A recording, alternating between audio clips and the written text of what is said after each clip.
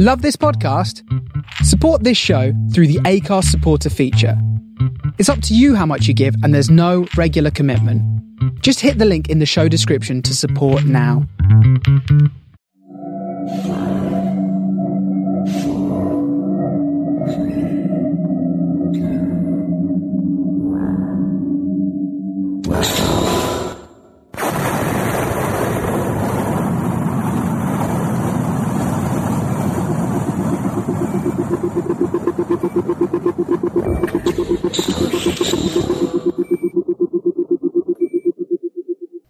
This is the StarShipSofa. Everybody, welcome, hello, and welcome to show 230.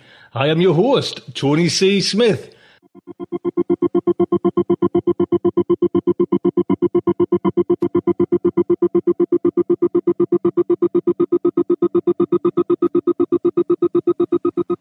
Hello, everyone. I hope everyone is fine and dandy.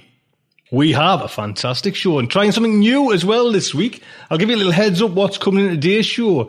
We have the main fiction straight away is by Kathleen and Goonan. It is Electric Rains, and we're doing a little bit of cross promotion with Lightspeed magazine as well, so I'll get into that.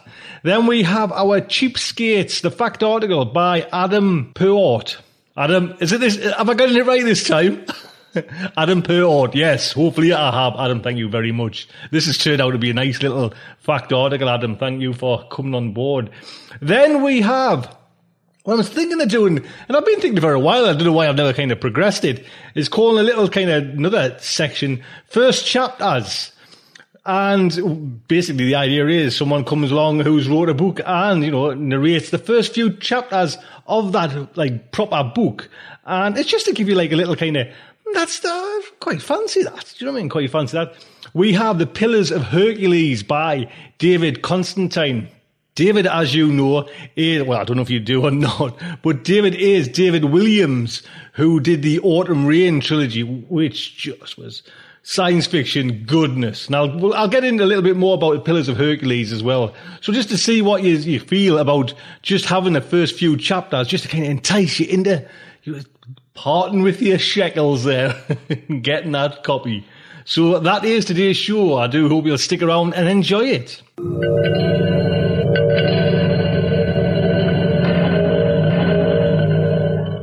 First up is Electric Rains by Kathleen and Goonan. First off, before we get any further, it is narrated by Christy Yance, and we haven't got enough narrations by Christy. Christy's kind of going down that dream of being a writer. Christy, I want your narrations, man. Please. They're fantastic. So, there we go. Christy, thank you so much for doing this. I've had this story for a while there, but John Joseph Adams kind of knew about, because, you know, John Joseph Adams and Christy Hunt are Mr. and Mrs.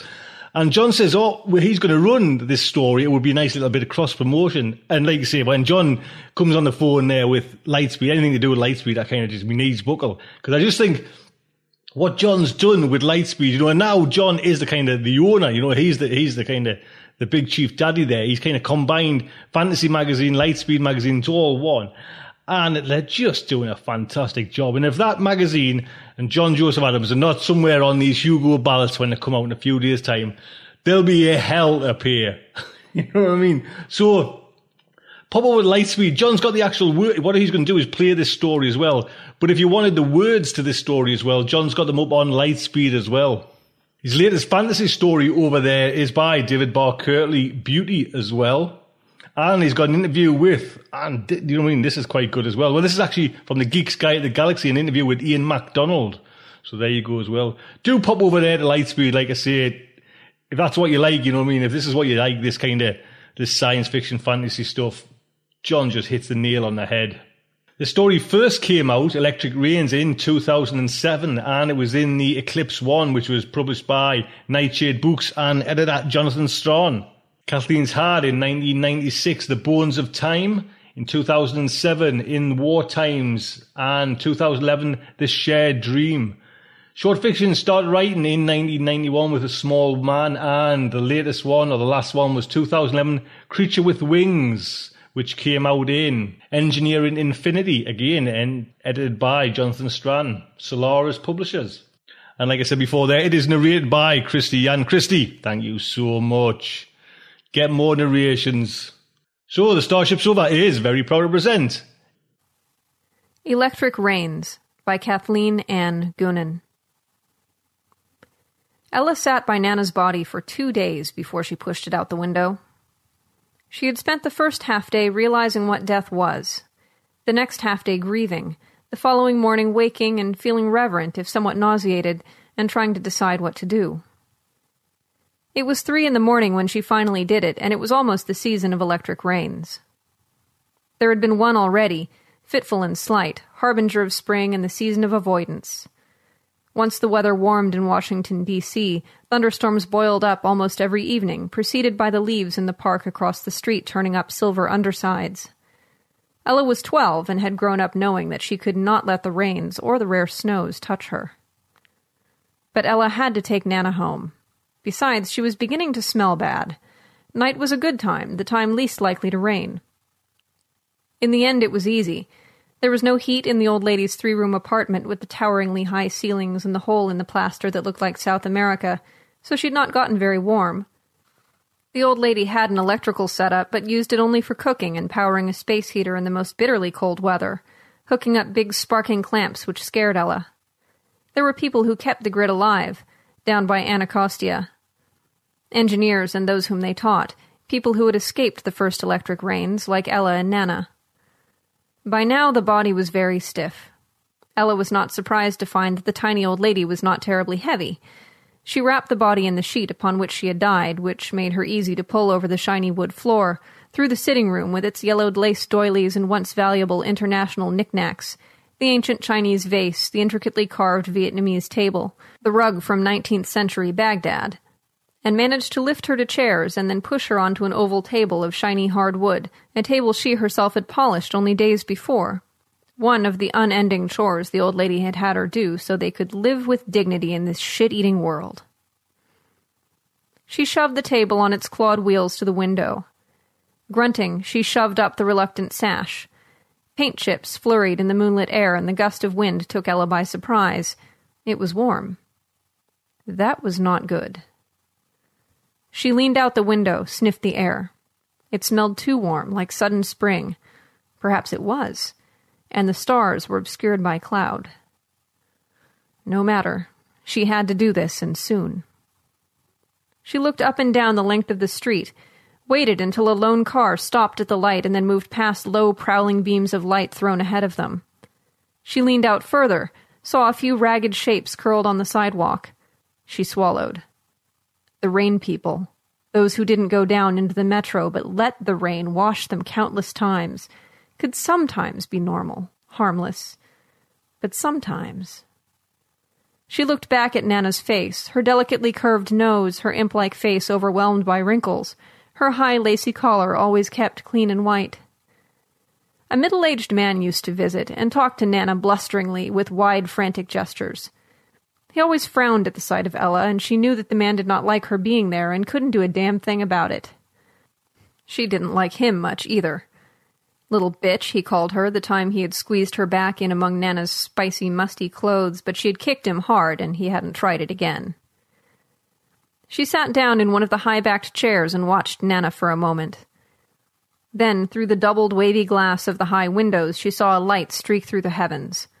A monitor plane checking for contagion. Very rare. Nana laughed derisively whenever they saw one. "It won't be safe in our lifetimes, missy. At least," her voice gentled, "not in mine." Ella knew, though, that the light was the spirit of Nana and that it was all right, that she did not have to tell anyone, that she could stay here as long as she wanted to. That was Nana's plan. Nana had talked about papers she had signed and showed her the key to the safety deposit box at the bank. That nasty old man would do something about it, she was sure. He blabbered about the apartment being a gold mine and called Nana stupid all the time, even though he was her nephew. But because of the newspaper room, she knew that both of them might well be insane. In the back of the townhouse was a huge room filled with stacks of old Washington Posts, yellowed, crumbling, musty-smelling. Nana had her cut out the crossword puzzles from each day, right by the funnies, and put them into a box from which she drew. She did one a day. The newspapers were sorted roughly into years, But the year that Ella was most interested in was the very day, that terrorists had run an Amtrak Silver Eagle from New York into Union Station in downtown Washington at full speed, crashing right into the lobby of the station. They had hoped that in the resulting confusion they would be able to get into the Capitol building, a block away, and set off their dirty bomb. Their particular dirty bomb was not full of radioactive material.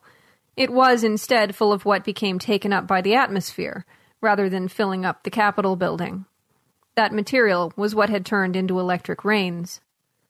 The Post headline for that day said, "Terrorists decimate dirty bomb." The terrorists had, apparently, been Ella's parents. She deduced this by reading several months' worth of Washington Posts and hid them from Nana. That was not difficult in a room full of newspapers. There was probably no bank anymore with the important papers in it, or if there was no one to pay attention to them anyway.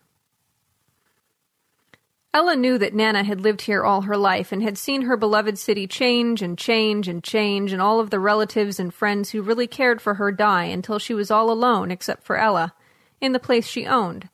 The rest of the building she had divided into apartments when younger and rented them. Now she kept the squatters out with fierce bars, preferring them to be empty rather than full of the rain riff-raff which now inhabited Washington. Ella climbed onto the table, knelt, and pushed the woman's shoulders. She leaned forward and grunted. It was harder than she thought it would be. Finally, her legs and her hips were outside, and Ella, with a shriek, let go. The window had a deep sill which overlooked 14th Street in Washington, D.C., between R and S Streets. It was a place Ella had been made to understand from listening to endless stories of hell and glory from Nana, burnished to mahogany smoothness by many tellings, which had felt the ebb and flow of time. When Nana's grandfather had bought the building, the street was genteel, alive with a shop for each need, even if that need was for fresh flowers, a need which Nana and now Ella felt keenly as stomach hunger. Brilliant purple zinnias mixed with broad creamy spider chrysanthemums, studded with red baby rosebuds, set on the grand dining room table, they made one feel royal. But Nana, Ella often observed, had no problem feeling royal. She told Ella tales of the city lights being akin to blood for her. Tales of being young and speeding about the city in a fine gray car, and then jolting on the farting buses where they still ran. Now there were no buses, and the metro entrances glowed. People had taken refuge underground when the electric rains had begun, but of course it had been too late. The rains, with their voices, had gotten them, had spread its contagion among them. Now if they went anywhere they had to walk, even after Nana was attacked and raped. After that she walked her same route, head held high, Ella in tow and terrified, a heavy gun in her pocket that she practiced with once a week in the back alley on bottles and cans, laughing every time she blew one to bits. Once she dropped a young woman gangster just like that, when the gangster walked toward them holding a knife, and then she became known and feared, even by the people who danced up and down the street singing, "What a glorious feeling, I'm happy again." The electric rain people sometimes had ragged parades which marched beneath their window. They blew horns and usually wore hats to hide their terrible deformities. A warm breeze stirred the curtains. Ella was filled with terrified reverence as she gazed down on Nana, who had landed spread-eagle, face up. The sheet had caught on a ledge and fluttered just below Ella, so Nana gazed at the stars. Nana loved the stars and had taught Ella their names. She had a formidable telescope she kept inside a little concrete room on the roof. On clear nights they would go up, cold or hot, unlock the giant padlock, roll out the telescope onto the bumpy roof, and gaze all night, drunk on pulsing lights arranged with the precision of numbers. If you got close, they'd change position so you wouldn't recognize them, but of course you can't get that close, Nana told Ella. One night, as a great treat, she'd shot out the 6 remaining park lights so that the sky would be darker. "Ha!" she laughed. "Think the cops will show up? Not a chance." Ella knew there was not a chance. She knew what cops were, but had never seen one. She only knew that now the park would be dark at night forever. "I used to go to lectures with my dad every Friday night at the Naval Observatory," she told Ella in her deep, rough voice, sticking her gun back in her pocket. "Now that's dark. Gentle man, so kind, too good for this world. Nothing like me." But Ella saw gentleness everywhere in her, in the way she took care of Ella, how she took care to keep her in fine silk pajamas, how she made sure the linens were always clean, lowering the laundry down to Ella, waiting nervously on the street with a red wagon that said Radio Flyer on the side, then trundling down to deep clean laundromat. Shitty machines, she always said, and they cheat us on the drying time, but what can you do? A litany Ella had grown quite used to. Once she asked if they could not just dry the clothes on a clothesline, and had received a lecture about the possibility of electric rain polluting the clothes. The deep clean was operated by a very old man who wore very clean clothes, a fine and eccentric mix of clothes, thin wool suits in winter with vests and colorful silk ties and combat boots, beautiful starched cotton dresses with aprons in the summer that he'd claimed he'd stolen from the Smithsonian Historic Collection. He ran his machines with a generator and spent most of his time gathering fuel. Well, now Nana had returned to the streets. Ella was very unhappy as she gazed down at her. She should have wrapped her more tightly, she thought now. She should have hidden her from the world. She should have cushioned the fall. Suddenly frantic, she ran for the linen closet. Every sheet was ironed and folded. Nana knew how to take up the time of day, that was certain. Ella pulled a chain and the closet lit up, and she felt the neat but sparse row with her finger and lit on the smoothest, oldest one, white cotton limp with age and use, smooth as glass, and yanked it out. She paused to look around the apartment. She felt in her pocket for the key. She went to Nana's bedroom, got her purse, which she had never before violated, a shapeless black leather affair, and pulled out the wallet, stuck it next to the key in her pocket. The gun was already there. She stepped out into the hall, holding the sheet, locked the door, and ran down 5 flights of stairs. At the foot of the stairs, she pulled out the keychain and felt for the key to the closet beneath the stairs. Unlocking the storage closet, she pulled out the laundry wagon. Once outside, she felt exposed. She'd never been outside alone that she could remember. She took a deep breath and looked down at Nana. She expected blood, but there was none. Maybe death had dried it. Maybe it was frozen in Nana's veins now that there was no heart to move it. She heard glass break a block away and distant gunfire. She felt in her pocket Nana's heavy gun, filled with bullets. She had checked, as Nana had taught her. She hastily spread the sheet on the sidewalk next to Nana. Taking a deep breath, she knelt and shoved her hands beneath Nana's shoulders and bony hip and pushed. Nana rolled onto the sheet twice. There, now she was well on, and Ella took the edge of the sheet, pulled it over her face, and felt better. Pushing with all her might, she rolled the woman up in the sheet like an egg roll, tucking the ends in. Now for the hard part. Nana was not tall. In fact, she was no taller than Ella, and often complained of having shrunk. Ella tipped the wagon on its side and pulled it next to Nana. Now what? She set the wagon back up. She could do it. She had lifted her onto the chairs, the table, hadn't she? But she was a lot more tired now. She heard shuffling footsteps behind her and whirled. A shape of rags was making its way toward her. The shape had a greasy silk scarf folded like a triangle and tied beneath the chin. Probably a woman. She looked at Ella, the wagon, and the sheeted shape. Squatting, she shoved her arms beneath the body and lifted into the wagon. Ella noticed that she had very large feet in dark, untied boots. She stammered, "Thank you." The person said, "'S'alright," and shuffled along. Nana's torso and thighs took up the wagon. Her legs stuck out stiffly behind, and her head was just a bump. Ella picked up the handle and paused. She looked out across the park, her only play yard for so long, and then only rarely. She remembered little before Nana. A beautiful face framed by smooth, sweet-smelling, pitch-black hair which swung forward and tickled Ella's face. An older brother. Ella would always remember him, his baggy sweater hanging from wide shoulders. She never told these things to Nana, nor did she tell her about the special school she attended. And though she knew that her whole family had died, she no longer believed the story Nana told her, that they had all been shot, all of them, by a thin white man for no reason at all as they left a restaurant in Georgetown, while Nana watched from inside, then rushed out and grabbed her, then jumped into a taxi when Ella was about 4 or 5. She had no memory of such a thing, and she remembered things before. She knew who she was. She had been there, at the train crash, and now she had seen the newspaper article. Terrorist child saved by decorated admiral. She took another deep breath of sharp air. The park benches across the street were filled with dark, lumpy shapes. She and Nana planted tulips there every fall, which they got from the cold basement of a deserted nursery, and nothing delighted them so much as to see them come up every spring. They did not even mind when people picked them, for flowers are meant to be picked, Nana said. But for a precious 2 weeks they flamed gold and red, and when the twisty old leaves were darkened with rain, the flowers took on deeper color, and then everything was so absolutely beautiful. But now the blooms had come and gone. A match flared tiny across the street, then went out. 14th Street stretched before her. She had a very long walk ahead of her. She picked up the wagon handle, glad that the street was level here.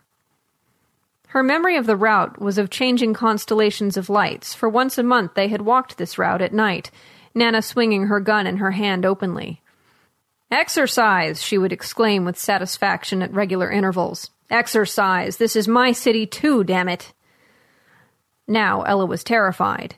Here she was, all alone, pulling a dead old woman in a wagon through no man's land. She leaned forward and yanked hard. She was wearing her glasses. She felt like taking them off, but did not. When she walked with Nana, she had often removed them until their absence was noticed, and Nana demanded that she put them back on.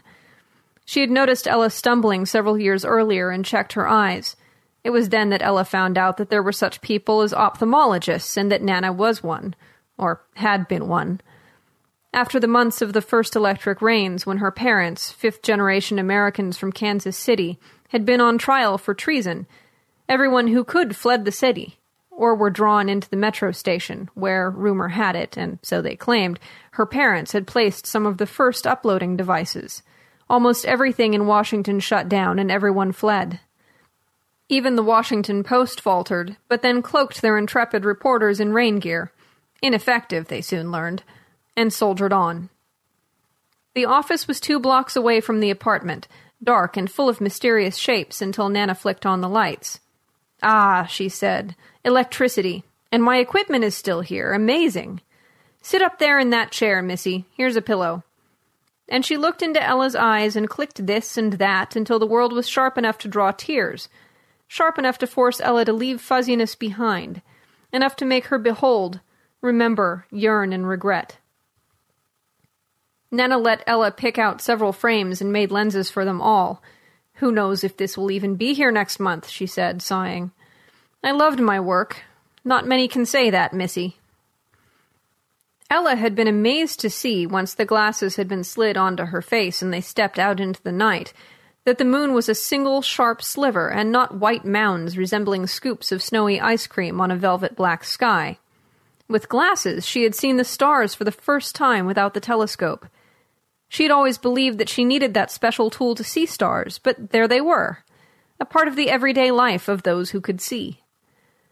But still, she missed the blurry blossoms of light, the fuzzed red tail lights shimmering on wet streets, the towers of lights which, with glasses, were revealed as buildings with actual edges. After that, Nana's newspaper room beckoned increasingly. "Never could bear to throw away the paper till I'd read the whole thing," she said. Ella read advertisements from a lost world. She read advice columns about strange and alien problems. "My mother-in-law is too controlling. When should I tell my fiancé that I'm bisexual?" Finally, after figuring out the dates and searching extensively, she found biographies of her parents, starting above the fold on page 1 and continuing on page A9. A thrill went through her when she saw their pictures. Then she burst out crying. They had both worked for the Department of Homeland Defense and decided that what their country was doing was all wrong. Ella felt very strange reading her mother say, "You have killed my son. I demand to have my daughter back. We only wanted the best for her. She was supposed to be one of the first people uploaded." When she read that, Ella stood up and made her way to the window through and over stacks of newspapers. She stared out at the park, with its soldier statue darkened in patches by the rain that had been falling for days, at the shiny, wet streets, no longer full of evacuees but only the occasional car, inside of which, she could only imagine, sat intrepid, stubborn people like Nana. You could tell electric rain from regular rain because the charged nanocrystals glowed.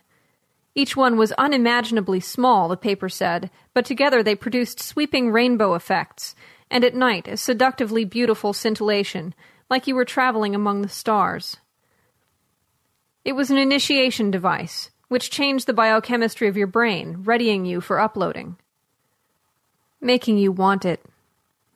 You would remain uploaded until the world was ready for peace, when you would be downloaded into the new bodies they would have ready for you by then.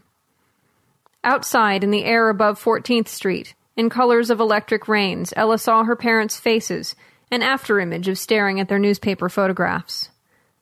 According to the paper, they had been executed several years earlier on August 17th of the year of their terrorist attack. Because they worked for the Department of Homeland Defense and knew all possible avenues of attack, so far no one had been able to hack into any of the components of their grand plan, which swept up the East Coast and was borne inland and then out to sea by hurricanes. By then it was reproducing, and had taken over New York City and all of the coastal cities down to Miami. Ella yanked at the tall window sash, but it was painted shut. She banged and smashed on it with her fist and was finally getting it to open just a crack when Nana came in. She immediately saw the paper and grabbed Ella. Ella fought her, struggled, but Nana was surprisingly strong, and finally Ella collapsed, sobbing into her arms. "There's nothing out there," Nana told her in a surprisingly tender voice. "You've got to live your life here and now. Remember how I found you." They planted crops in the backyard of the townhouse, soybeans, corn, potatoes, and kale, and the electric rains did not survive their trip through the soil to the roots. And Ella did not forget what she had read. Ella felt relatively safe on 14th Street, especially with the gun in her pocket. She had no qualms about shooting someone who might want to hurt her.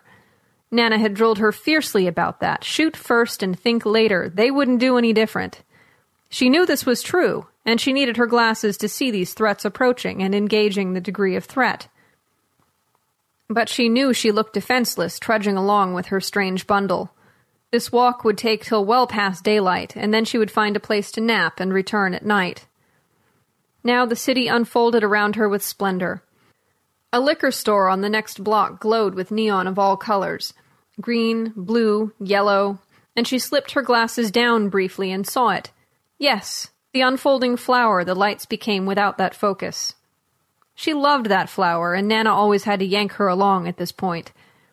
She stopped, though, and absorbed the beauty of the flower, the glowing petal point of intersecting green and red, which read quite dully, Coors, with her glasses on. This was one of the landmarks. She went faster to get past the rotting smell of the dumpster in the alley next to the store. Another landmark. The usual bodies lay in front of it, and some cardboard structures. She was not afraid. These people were the least of her problems. The wagon squeaked past them. They would not rouse even if kicked, for Nana always gave each one a token kick as she passed, saying, "Scum, sluggards, weaklings, you're ruining my beautiful city," and the like, and no one ever moved. Music blared from the door as Ella passed, and within she saw a bald, wary black man, his head washed in white neon, and rows of bottles. He glanced up from a tiny TV sitting on his counter as she squeaked past. They had a television set, but Nana never turned it on anymore. There was no news, only old sitcoms and soap operas. Now was a block of pawn shops with aluminum fences drawn down in the evening, terribly dark, no streetlights. She waited on that corner until a car swept down 14th Street and illuminated the sidewalk for a moment. A few bums in doorways, nothing more. She pulled forward as quickly as she could, trying not to seem afraid and hurried, standing straight, as if she were strong and powerful. In the middle of the block, a shadowy figure lurched toward her, and she veered to the left and reached into her pocket, then saw him fall with a thump, without any assistance from her. On the next corner, she pulled her glasses down again for an instant, and could just see the red blinking light on top of the monument, which stood atop a low green hill, behind all the buildings ahead of her. Prostitutes postured in very short skirts and low blouses, running out and stopping a rare car. A door opened and two got in, An arm reached out and shoved the others away. One fell down on the street and got up, dusting her butt off, yelling, "Fuck you too!" But they did not bother Ella as she trundled past. Ella was feeling a little better now. Chinatown was to her left, a few blocks over, and Ella pulled her glasses down to blur the beautiful green dragon which arched high above the buildings hiding the rest of Chinatown, fusing it into a creature who roared into flame with the pulse of her own heartbeat, then returned to a coiled position. There was no clearer place to see the dragon. A block further back or forward, the dragon was hidden by other buildings. She was filled with joy at the sight of the dragon each time she saw it. Once she had been walking down the street and stopped at a tangle of white string at her feet. It was fringed with red and blue, and as she looked, Ella had become aware that it was, miraculously, twisted into the shape of a dragon, perfectly and unmistakably. She had picked it up carefully and pressed it in one of Nana's musty books, which crumpled in tiny sharp triangles from the corners of the pages whenever she opened it, with print so small that it was almost impossible to read. The dragon always gave her strength, and it did now, flashing beneath the moonless sky as if, without her glasses, it were independent of buildings, poised in the sky, dancing for her, telling her that she deserved to be alive for reasons she did not understand. Next came the man on horseback, one of her favorite statues. He brandished a sword. He would protect her. She had seen him many times, dappled with sunlight which moved as the broad branches overhead shifted in the summer wind, plastered by dead orange leaves. The bums there were old and kind, never mean. Nana told her that they were different, that for many bum generations they had preyed on government workers ascending from the metro, an easy touch. And she always gestured toward the site of the old YWCA cafeteria a few blocks over. Nana used to meet her friends there for lunch, and Ella knew Nana's memory of the inside almost as well as she knew the inside of their apartment.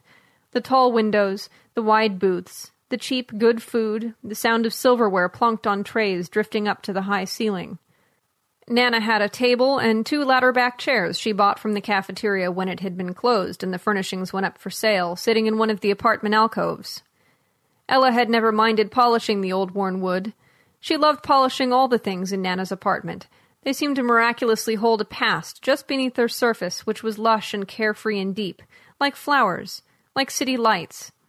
Something she could feel like heat as her fingers felt out their ornate crevices, and afterward they always had good green tea from a beautiful pot covered with china flowers, and Nana always seemed so happy to see everything shining and perfect like the rows of linens in the closet. Ella was very tired. Her feet burned. Her legs felt like rubber. She became afraid that she had gone out of her way, and fear closed her throat for a moment. She removed her glasses and recognized none of the blurred constellations. And it began to rain. She saw one scintillation, and it was like the first flake of snow. Was it real? The Smithsonian Institute was 2 blocks away. Nana had brought her here on sharp blue winter days, carrying flashlights so that she could see the insides of the dark museums. One time when they went, self-appointed technicians had found the central power switch and illuminated everything. But usually they saw everything in the focused beam of a flashlight, in pieces. Nana liked modern art more than anything else, so Ella had seen the reclining Matisse women with hairy armpits, the 2-faced Picassos, the sharp edges of Cézanne. She had also seen things much more mysterious, a pendulum that never stopped swinging, the history of atomic energy, a small thing called a capsule which had orbited the Earth. These were the things that interested her the most. Ella began to run. She was tired, but she had no choice. She had to get out of the electric rains before it began to pour. As far as she knew, there were 2 alternatives. She could hear ethereal singing voices or beautiful music, the intrepid Washington Post had reported, and be irresistibly drawn to a metro entrance. If you went down into the metro, you would be uploaded. The trial of her parents had taken place in Los Angeles, which had become the new capital of the United States. The Post had gotten hold of some of their classified scientific papers and published them. They were subsequently criticized by other scientists who condemned their uploading processes as being untested and dangerous. Others said that they had been tested, and that they worked, and that the entire cabinet and the president and all of the Congress had been briefed on an alternate uploading system, one that was manufactured by the company that the president had once run. As Ella ran uphill, a glow lit the grayness of the morning, and she realized that not only was she almost at the Smithsonian, she was also almost at the metro entrance for the museum. It was glowing most brilliantly now, and she stopped, panting as the scintillations increased. She only had moments before the singing would begin, before she would become one of the derelicts drunk on electric rain living in the streets or drawn down into the metro. Her parents had not been uploaded, according to the newspaper, but would they not have made copies of themselves? She had asked Nana once, and Nana had become very angry and said that those people were not her parents. They were criminals, and that they had ruined her city, and that she should be grateful to have a home at all, and that was the end of it. She kept her thoughts to herself after that, but did not stop wondering. Perhaps they were there in the brilliant light emanating from the subway entrance. Perhaps she could see them again. If she just went into that glowing, beautiful entrance, down the rainbowed stairs. She took a few steps toward it, across the mall, then forced herself to stop. She looked back at the sheet-wrapped body. Nana had taken good care of her. She had to do this one thing. Even though Nana had not asked, she knew it was what she wanted. Turning, she ran under the deep concrete overhang of a nearby building and huddled down to wait out the shower. Electric rains drifted across the face of the castle, making it look magical. She could see the top of the Washington Monument. The anti-terrorist doors had long since been removed, and she and Nana had hiked to the top one lovely winter morning, and that was one of the few times she had seen Nana cry. "My city," she had said. "My beautiful city." Ella thought that she heard one vagrant melody in her head, faint like birdsong through the closed window in the spring, like all the loveliness she had ever known, like flat, clean sheets, like glowing, polished wood, like bright tulips, and she began to sing her own songs, loudly, songs that Nana had taught her. "My country, 'tis of thee," from the halls of Montezuma, and "Beautiful Ohio." She stood up in the concrete alcove and shouted, "B-I-N-G-O, B-I-N-G-O, B-I-N-G-O, and Bingo was his name-o." The echo was almost like a round, as if Nana were singing with her, overlapping her sounds to make chords. But it was so hard to think that her own parents had been wrong, and it made her angry that Nana had never told her the truth. She began to cry, then angrily wiped away her tears. The shower was over. The slight green leaves on the trees lining the mall sparkled in the morning sun. The birds sang, and 5 people approached the wagon holding Nana. 3 were women and 2 were men, walking across the tall, dry winter grass of the unmown mall. They were various ages. One woman with long blonde hair was wearing shorts and a sweater. The 2 men wore business suits and red ties. The other 2 women were middle-aged and also wore suits. The wagon was about 200 feet away from Ella's shelter. She wasn't sure what to do. She decided to stay in hiding until they passed. But apparently they had spotted the wagon all alone out there and were heading toward it. She could hear them faintly. "What's this?" asked one of the men. He bent down and began pulling at the sheet. The women murmured excitedly, and the blonde woman smiled broadly. "A body! What luck!" She picked up the wagon handle. Ella, heart beating hard, ran out from beneath her alcove. "Stop!" They all turned, looking surprised. "She's mine." Ella was closer now, about 20 feet away. "Why, how could she possibly be yours?" asked one of the middle-aged women. "You're far too young to have your own body." "We need her," smiled the blonde woman, "for the greater good, so that more of us can get out and change things. You come with us, sweetie." She gestured toward the metro entrance, still glowing.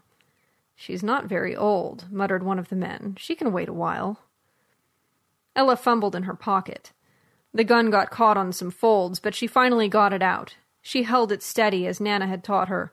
"You can't have her." "Why, you greedy little—" Ella thought sure he was going to say bitch. She fired over his head.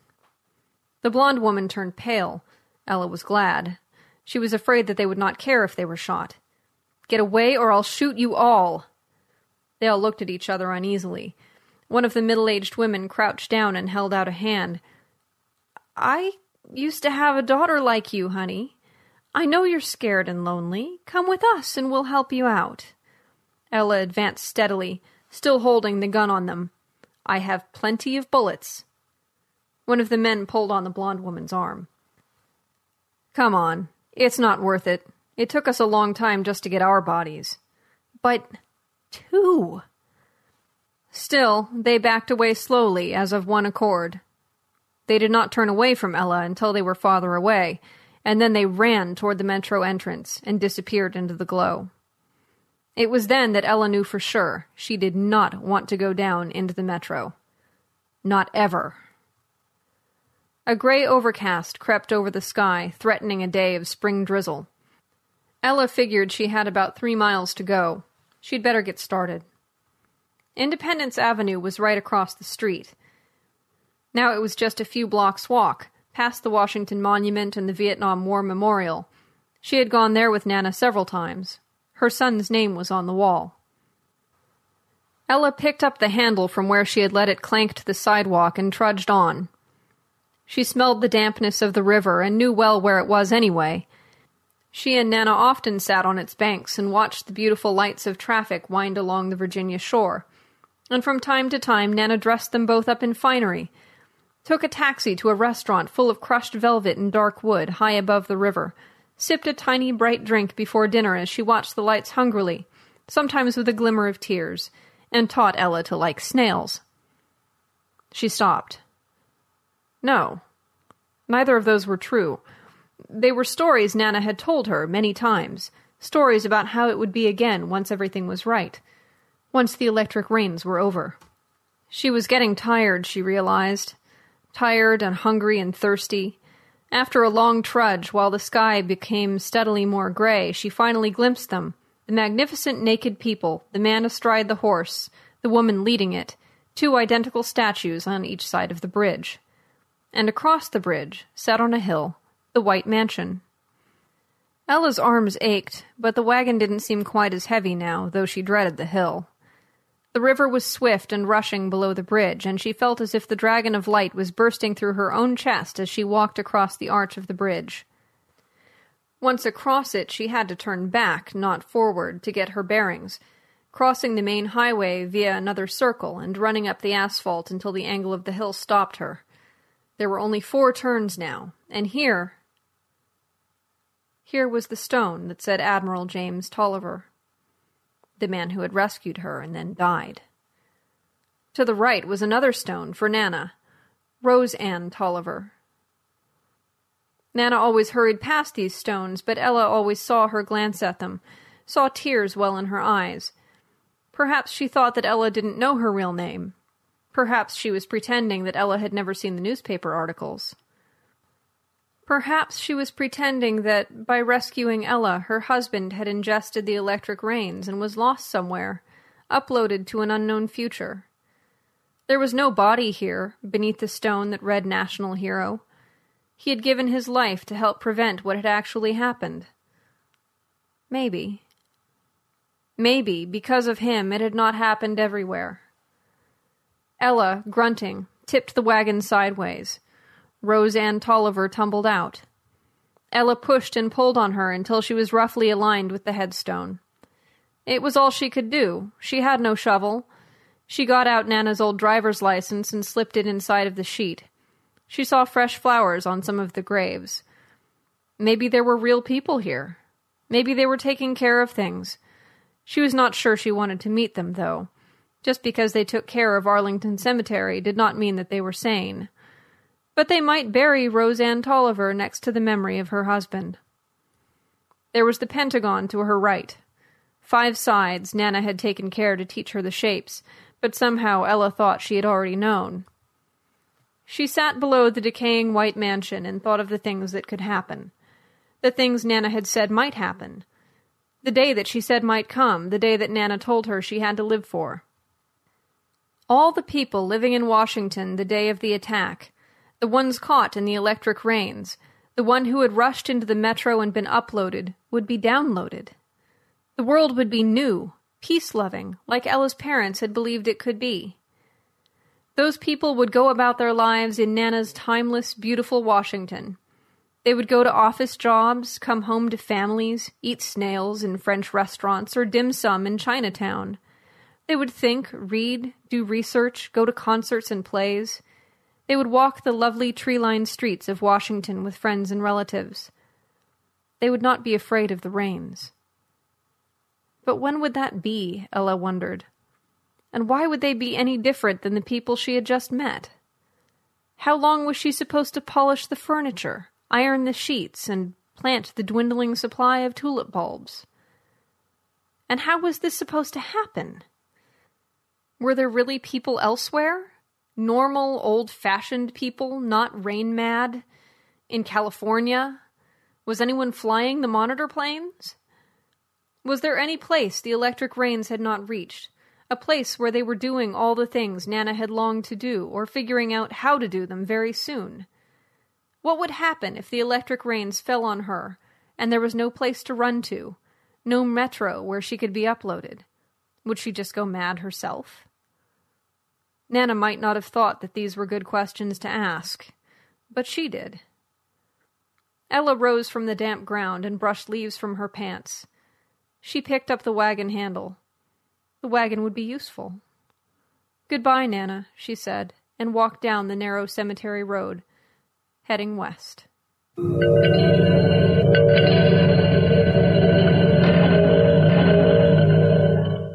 There you go. Don't forget, copyright is Kathleen's. And again, please pop over to Lightspeed Magazine. Subscribe to everything they're doing. Simple as that. Just cover the board, and then you're getting some fantastic material. Next up is our Cheapskates by Adam Perrault. Like I say, this has turned into a nice, fascinating little fact article. If you're just, a bit thrifty with it, I am not, the money falls out of me. I wish I could save the bloody thing. But if you're a little bit careful with your money, listen to Adam, and Adam will take you around the best places to get free books. Adam.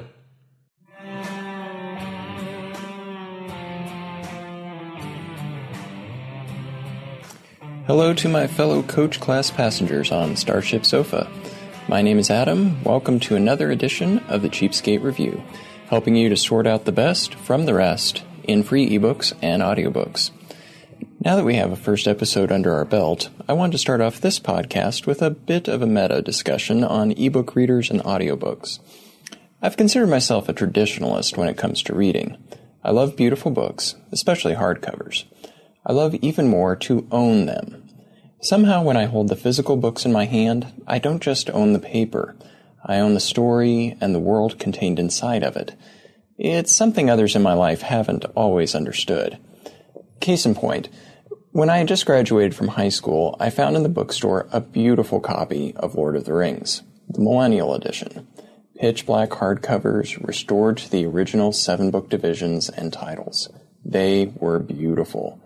I drooled over them for weeks. Finally, the manager of the book section had mercy on me and gave me a huge discount on them. I'm certain they probably took a loss on the books.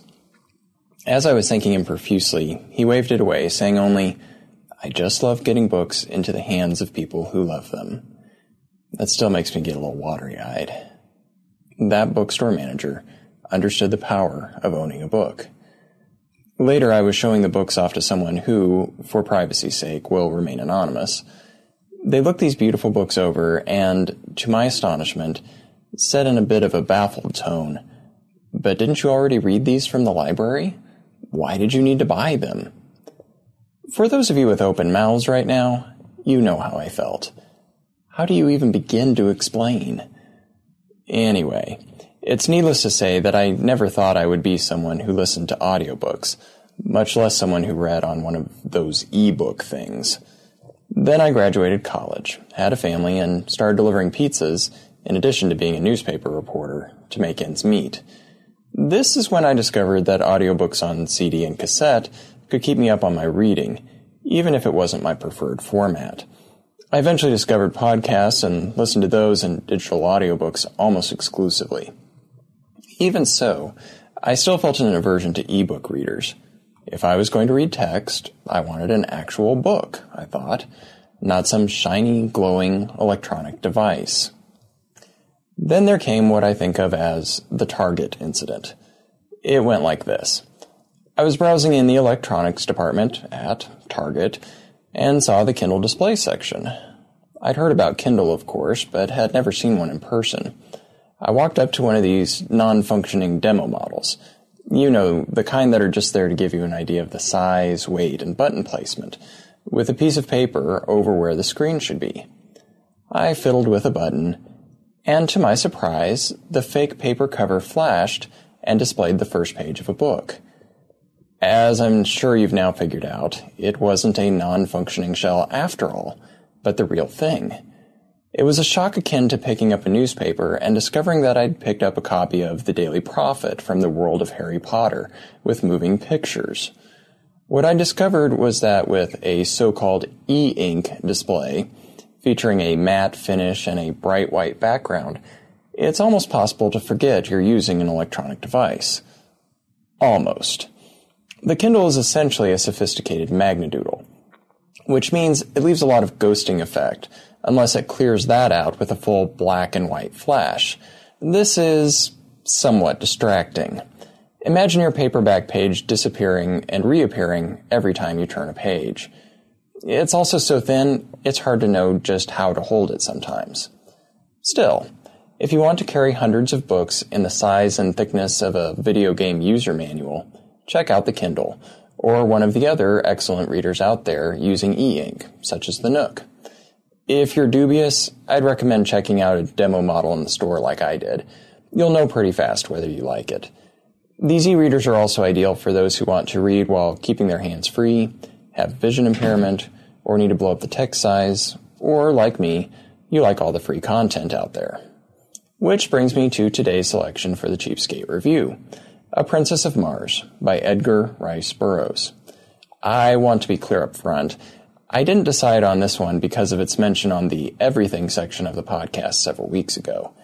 No, I'm somewhat abashed that my first exposure to A Princess of Mars was one of those targeted ads that pops up on Facebook. It was a trailer for Disney's movie John Carter. Yes, Disney. Releasing March 9th in the US and the UK.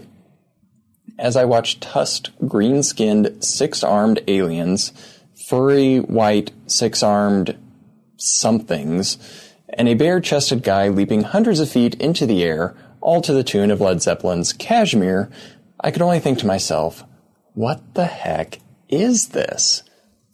What the heck it is, I found out, was a movie based on one of the foundational books of the science fiction genre. I am again humbled to admit that I'd never heard of it before. But it provided inspiration for Ray Bradbury's The Martian Chronicles, George Lucas's Star Wars, and even James Cameron's Avatar.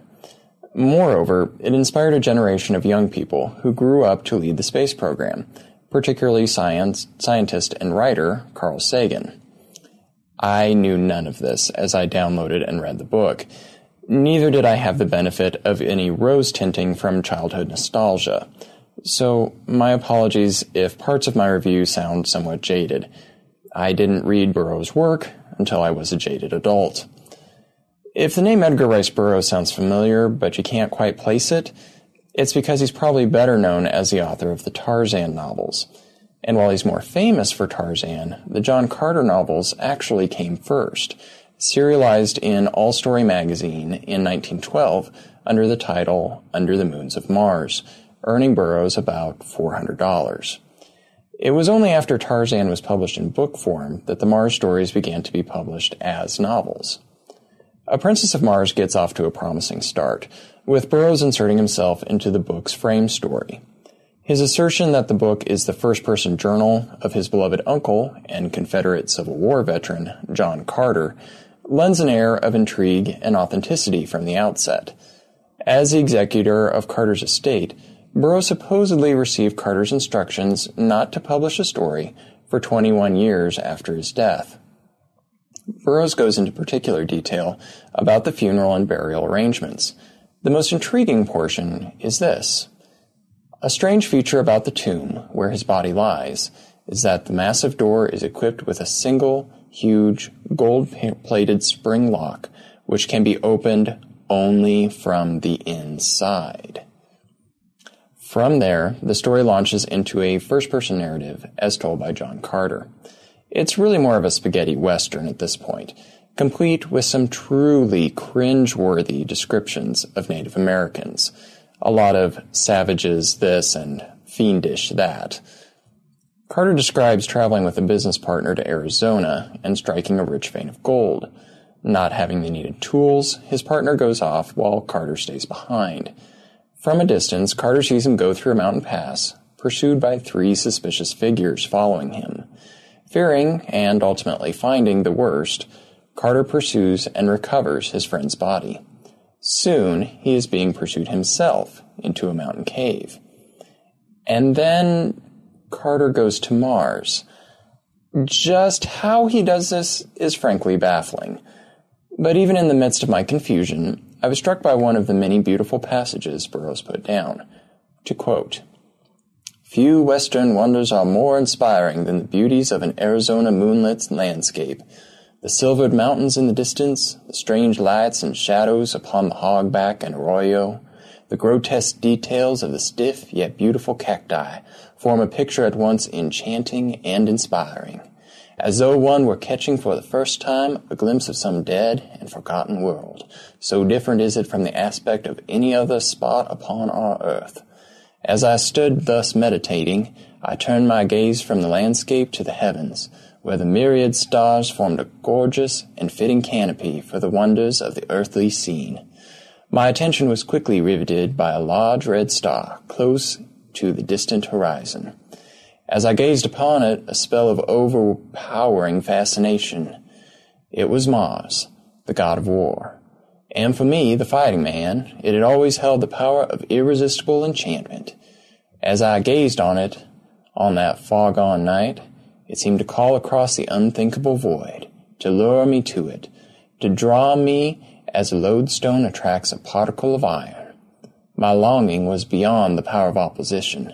I closed my eyes, stretched out my arms toward the god of my vocation, and felt myself drawn with the suddenness of thought through the trackless immensity of space. There was an instant of extreme cold and utter darkness. And then he's suddenly, inexplicably, on Mars. It's not long before Carter runs across the Green Martians, tall, warlike, lightly clothed, egg-laying, and with a propensity toward extra limbs, like most of the Mars or Barsoom natives. It's here that you get a sense of the most distracting and frustrating aspect of these books, which runs throughout the length of the story. It's that cardinal sin of fiction writers, telling instead of showing. It's particularly jarring at the beginning. He's no sooner set foot on Mars than he's giving whole treatises on the planet and its inhabitants, geography, culture, weather, all things he couldn't possibly know within the story at that point. Rather than let us discover the planet along with Carter, Burroughs gives us a lecture series, and it takes the reader out of the moment. Here's the passage I found the most jarring, as Carter describes how most Green Martians ultimately die. The other 979 die violent deaths in duels, in hunting, in aviation, and in war, but perhaps by far the greatest death loss comes during the age of childhood, when vast numbers of little Martians fall victims to the great white apes of Mars. Now, at this point in the book, we have not been introduced to these big white apes. It comes out of nowhere, like a sucker punch from, well, a giant white ape. I swear, after finishing the book, I still have no idea what these apes are all about. They only show up at one other point in an episode that's completely irrelevant to the rest of the story. Moving on. Carter, by virtue of his near superhuman abilities, resulting from Mars' lower gravity and his prodigious ability to kill, manages to get himself simultaneously revered as a chief among the Green Martians, at the same time he's their prisoner. Go figure. As Carter describes the Green Martians as savage, uncivilized people, I couldn't help but see it as just an extension of how Carter views Native Americans back on Earth. From a modern perspective, I ended up considering him an untrustworthy narrator. It left me wondering what the Green Martians are truly like.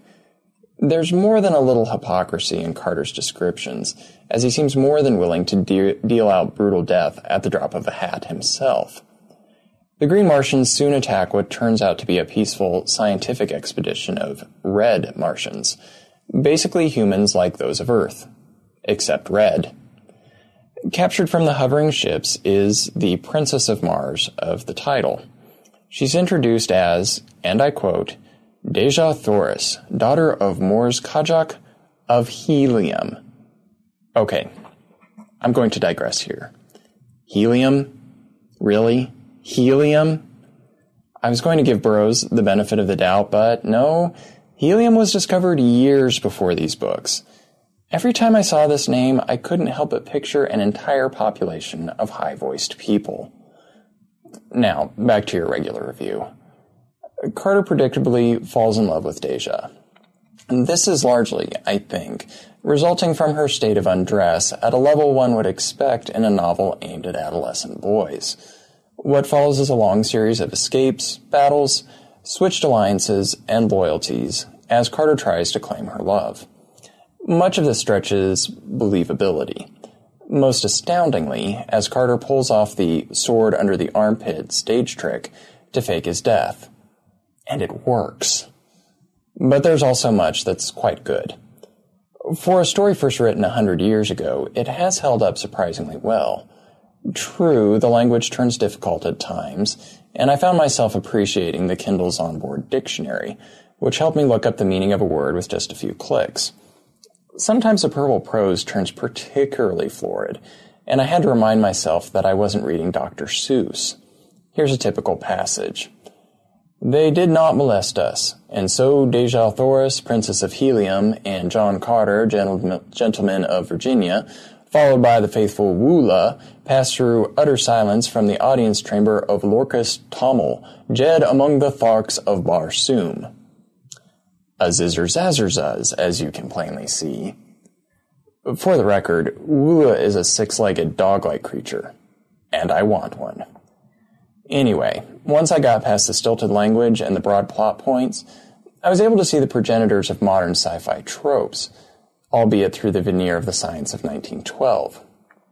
For example, I couldn't help but see Star Wars land speeders in the hovering one-person transport vehicles, but they're powered by an eighth ray of the visual spectrum. That's right, these land speeders are powered by a color. Again, Burroughs recognized the need for atmospheric generators on Mars, but these are powered by, you guessed it, a ninth color in the spectrum. What's more, these generate breathable air through transformation of the ether. Yes, the ether. In any case, A Princess of Mars is a fairly short read, and you'll know quickly whether you want to continue with it and the rest of the series. There was a sense of nostalgia that even I could sense as an adult. It reminded me of discovering my dad's old stash of yellowed westerns, and how much fun a pure adventure romp can be, for a while. The first 5 books of the series are available for free in the public domain from Project Gutenberg, Google Books, the Internet Archive, Amazon Classics Library, and the like. In addition to A Princess of Mars, there's also The Gods of Mars, The Warlord of Mars, Thuvia, Maid of Mars, and The Chessmen of Mars. If audiobooks are more of your thing, LibriVox also has 2 versions available, and they are both competent. I recommend the version read by a single narrator throughout. The other one is a bit jarring as you go from one accent to another, few of which are from the southern United States. Whatever you do, don't fall for one of those enterprising folks who have bundled the first 5 public domain books into a single e-book and are selling them for 99 cents on Amazon. Not worth it, my fellow cheapskates. For my part, I think I'm going to pass on reading more books in this series and the John Carter movie in favor of the modern works that Burroughs' work gave rise to, rather than the work of Burroughs himself. But let me know what they're like. I'd be curious to hear your take. Oh, and let me know how I can get my own Woola. That little 6-legged guy is awesome. That's all for this episode of the Cheapskate Review. Theme music is by the great Jonathan Colton under a Creative Commons Attribution Non-Commercial License. Tune in next time for my review of Nathan Lowell's free audiobook, Golden Age of the Solar Clipper series.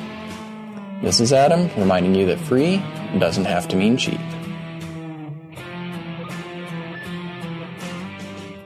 There you go. So this is, next little bit is, like I say, a new little section. Hopefully I'll try and get some, writers there to kind of narrate their works, or maybe get some of the narrators that come on board StarShipSofa, just to give a few little chapters of a new book that's coming out. And David Constantine, a pseudonym for Dave Williams, The Pillars of Hercules. This is steampunk, basically set in the age of Alexander the Great. Do you know what I mean? You gotta... That's just fantastic. Centering on kind of epic journey to the west to kind of find this lost tech and magic artifacts from Atlantis. Do you know what I mean? That's just like, you just want to get lost in that. And like I said, this has come from David J. Williams, who did the Autumn Rain trilogy. And that's the first one in that collection was The Mirrored Heavens. Then we had The Burning Skies, and the final one was The Machinery of Light. And even just, if you go over Dave's site, his website for that collection of books, you just get absorbed into it. But this new one, you know what I mean? This is what I'm kind of hoping, let us know what you feel. Does this kind of excite you? Do these opening chapters, because it always says, it's the beginning of a story that kind of hooks you in there, that actually say, the first couple of paragraphs. Is this story something that you might like to buy, when you've listened to these opening chapters? It is narrated by David Williams, David Constantine on the book. Let us know what you think. StarShipSofa@gmail.com. Myself and David will be just interested to find out if this is a nice little twist on, you enjoy this. So the Starship Sofa is very proud to present the opening chapters of The Pillars of Hercules by David Constantine. Alexander the Great's conquest of the Persian Empire took a mere 5 years, after which he turned west again. Athens, which had expected to enjoy her vast Mediterranean possessions while Alexander became embroiled in endless eastern wars, was suddenly faced with a battle-tested Macedonian army. For even as Alexander declined to become mired in a perpetual campaign in Afghanistan, his sorcerer spies were unearthing ancient magics from beyond the Hindu Kush, magics with which he intended to crush the Athenian Empire and rule the known world. It was to be the ultimate conflict, and it began when Alexander unleashed his full might on Athens' most vulnerable province, that of Egypt. Chapter 1. The bar he was in had a name, but Lugorix was too drunk to remember it. And right now, he was intent on getting even drunker. So far, his plan was working. Everything had gone blurry a while back. The other mercenaries, the assorted whores, the drinks being passed around like they were going out of style. All of it was starting to swirl around his head. And the bedlam taking place outside the bar had long since subsided as the party inside got ever louder. Which didn't mean that news wasn't still reaching those within. "He's across the Nile," said Matthias suddenly. Lugorix turned blearily toward the smaller man who sat across the table from him. His best comrade in all the world, but right now he was just a fuzzy haze. Lugorix tried to focus on that grinning face, but found himself distracted instead by the patterns on the cloak that Matthias wore over his archer's armor. Lugorix wondered how he had never noticed that the cloth was made up of no less than 3 different shades of gray. He was starting to think there was actually a 4th when... "Did you hear what I just said?" "Heard you," replied Lugorix. Greek wasn't his strong point. "Didn't realize you needed a response." "There is no response," said Matthias, his grin widening still further. "We're all fucked, so drink up. That's what I've been doing, friend." The Dryad's Tits, that was the name of the bar. It wasn't one of the classier ones. The smell of sweat and puke mingled with the aroma of a particularly rancid roast mutton that only became remotely edible when one had downed several drinks. Lugorix and Matthias had been in the place for more than an hour, though it seemed like far longer than that. Various lowlives kept bringing Matthias news, but all the reports trended in the same direction. All orders had ceased. The city's commanders had fled, and the defenses of the Nile Delta had collapsed. It was every man for himself now. Problem was, there was nowhere to go. "You say he's crossed the Nile?" asked the bartender. "In several locations," replied Matthias. "Sliced the spine of Egypt, is what I'm hearing.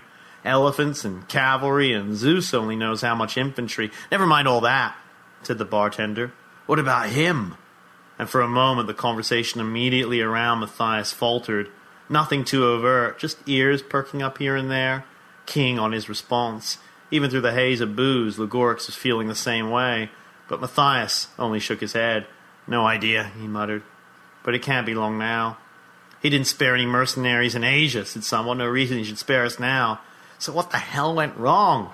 Said the bartender. Magic, said Lugorix suddenly. And gold, added Matthias. Way too much of it.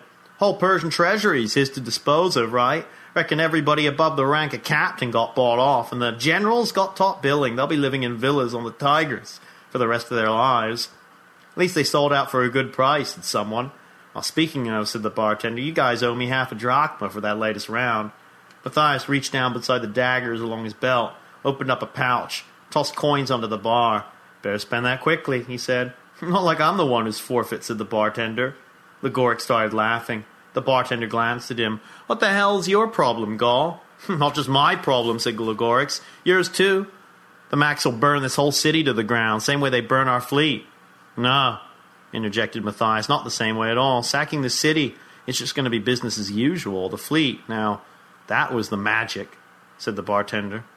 Another quick pause in the conversation. Matthias glanced around at some of the watching faces. So what? He asked. You all know he's gained access to whole new types of sorcery. What's going on outside is proof of that. Can't find magic, said the bartender. Sure you can, said Matthias. He started restringing his bow. You just need sorcerers to do it. And all the ones we had to hold the Delta are either bribed or dead by now. Your arrows won't help you anymore, said Lugorix, a tad vindictively, but he was tired of Matthias acting like he knew it all, especially when they were all waiting to sell their lives in one final stand, which would probably occur on the roof of the bar, perhaps within the hour, certainly before morning. Neither will your axe, replied Matthias evenly. Don't be so sure, said Lugorix, patting the axe, which he'd christened Skull Seeker for reasons that were obvious enough to those who'd had the misfortune to face it. It was intended for two hands, though he was strong enough to wield it with one if he had to. The weapon was primitive but effective. Its double-headed blade made entirely of stone, except for the bronze that lined its razor-sharp edge. He had a sword as well, but generally preferred the axe. Bartender, said Matthias, another round here. Man's final hour shouldn't just be about alcohol, Lugorix said. What else would you have them be about? Said Matthias. Women. Matthias laughed. Well, that's why we came to this bar. Couldn't help but notice you've been sucked off at least 5 times in the last hour. 6, actually, but Lugorix wasn't going to quibble. This bar was easy pickings to begin with, and his long blonde hair, fulsome beard, and yard-wide chest made it even easier. That and his trousers, something a no self-respecting Greek would wear, thereby making Lugorix the proud owner of a truly exotic fashion. No doubt about it. Greek women had a thing for barbarians, but as usual, Matthias had misunderstood him. Not talking about my dick, said Lugorix. Talking about yours.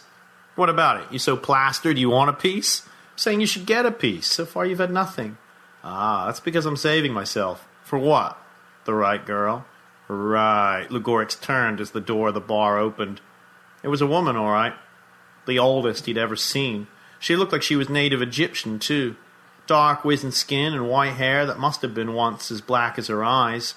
Now she scanned the room, and all who regarded her looked away.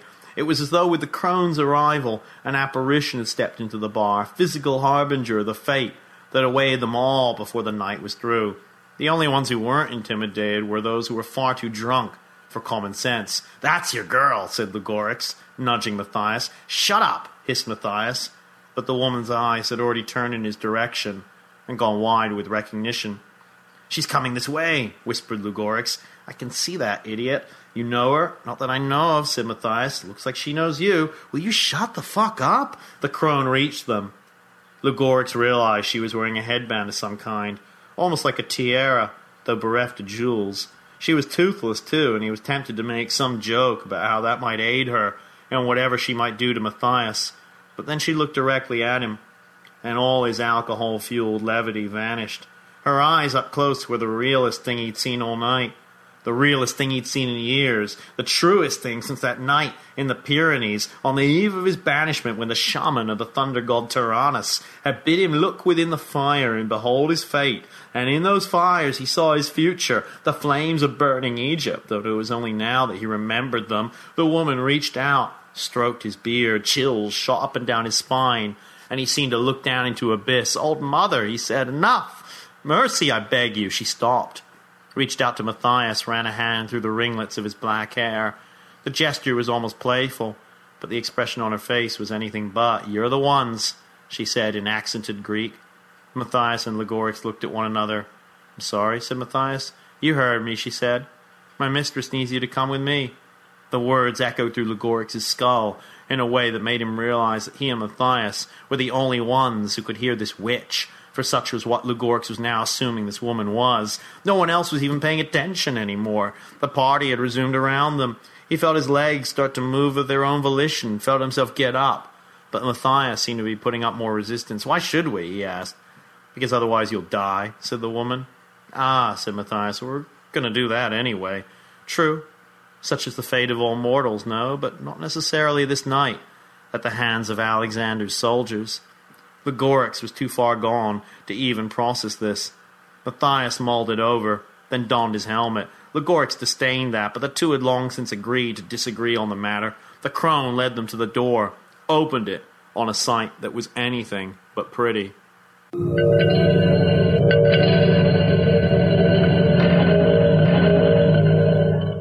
There you go. It's out now from Nightshade Books. I'll put a link onto the site, The Pillars of Hercules. Do pop over there. You know, if you do like it, please grab yourself a coffee. But let us know as well. That would be fantastic. And I'll be able to pass on any messages to Dave as well. Lovely. Thank you so much. That is Starship Sofa, show 230. Hope you enjoyed it. I hope you'd like that little kind of new section. I'll try and get some more and we'll get a run of them, you know, and see if you like that. You know, just playing a few chapters of a book. And don't forget, over on our sister show, Tales to Terrify, coming up this week, we have the second part of the Bram Stoker Awards collection there, where we're playing the best achievement of short stories, I think it's called. We have a Stephen King story, no less. We are mad playing Stephen King. Wow. I actually felt like putting it on this show, but, you know, Larry signed his life away, so I had to give it to Larry. He was straight in there. Didn't have a chance. So, until next week, just like to say, good night from me.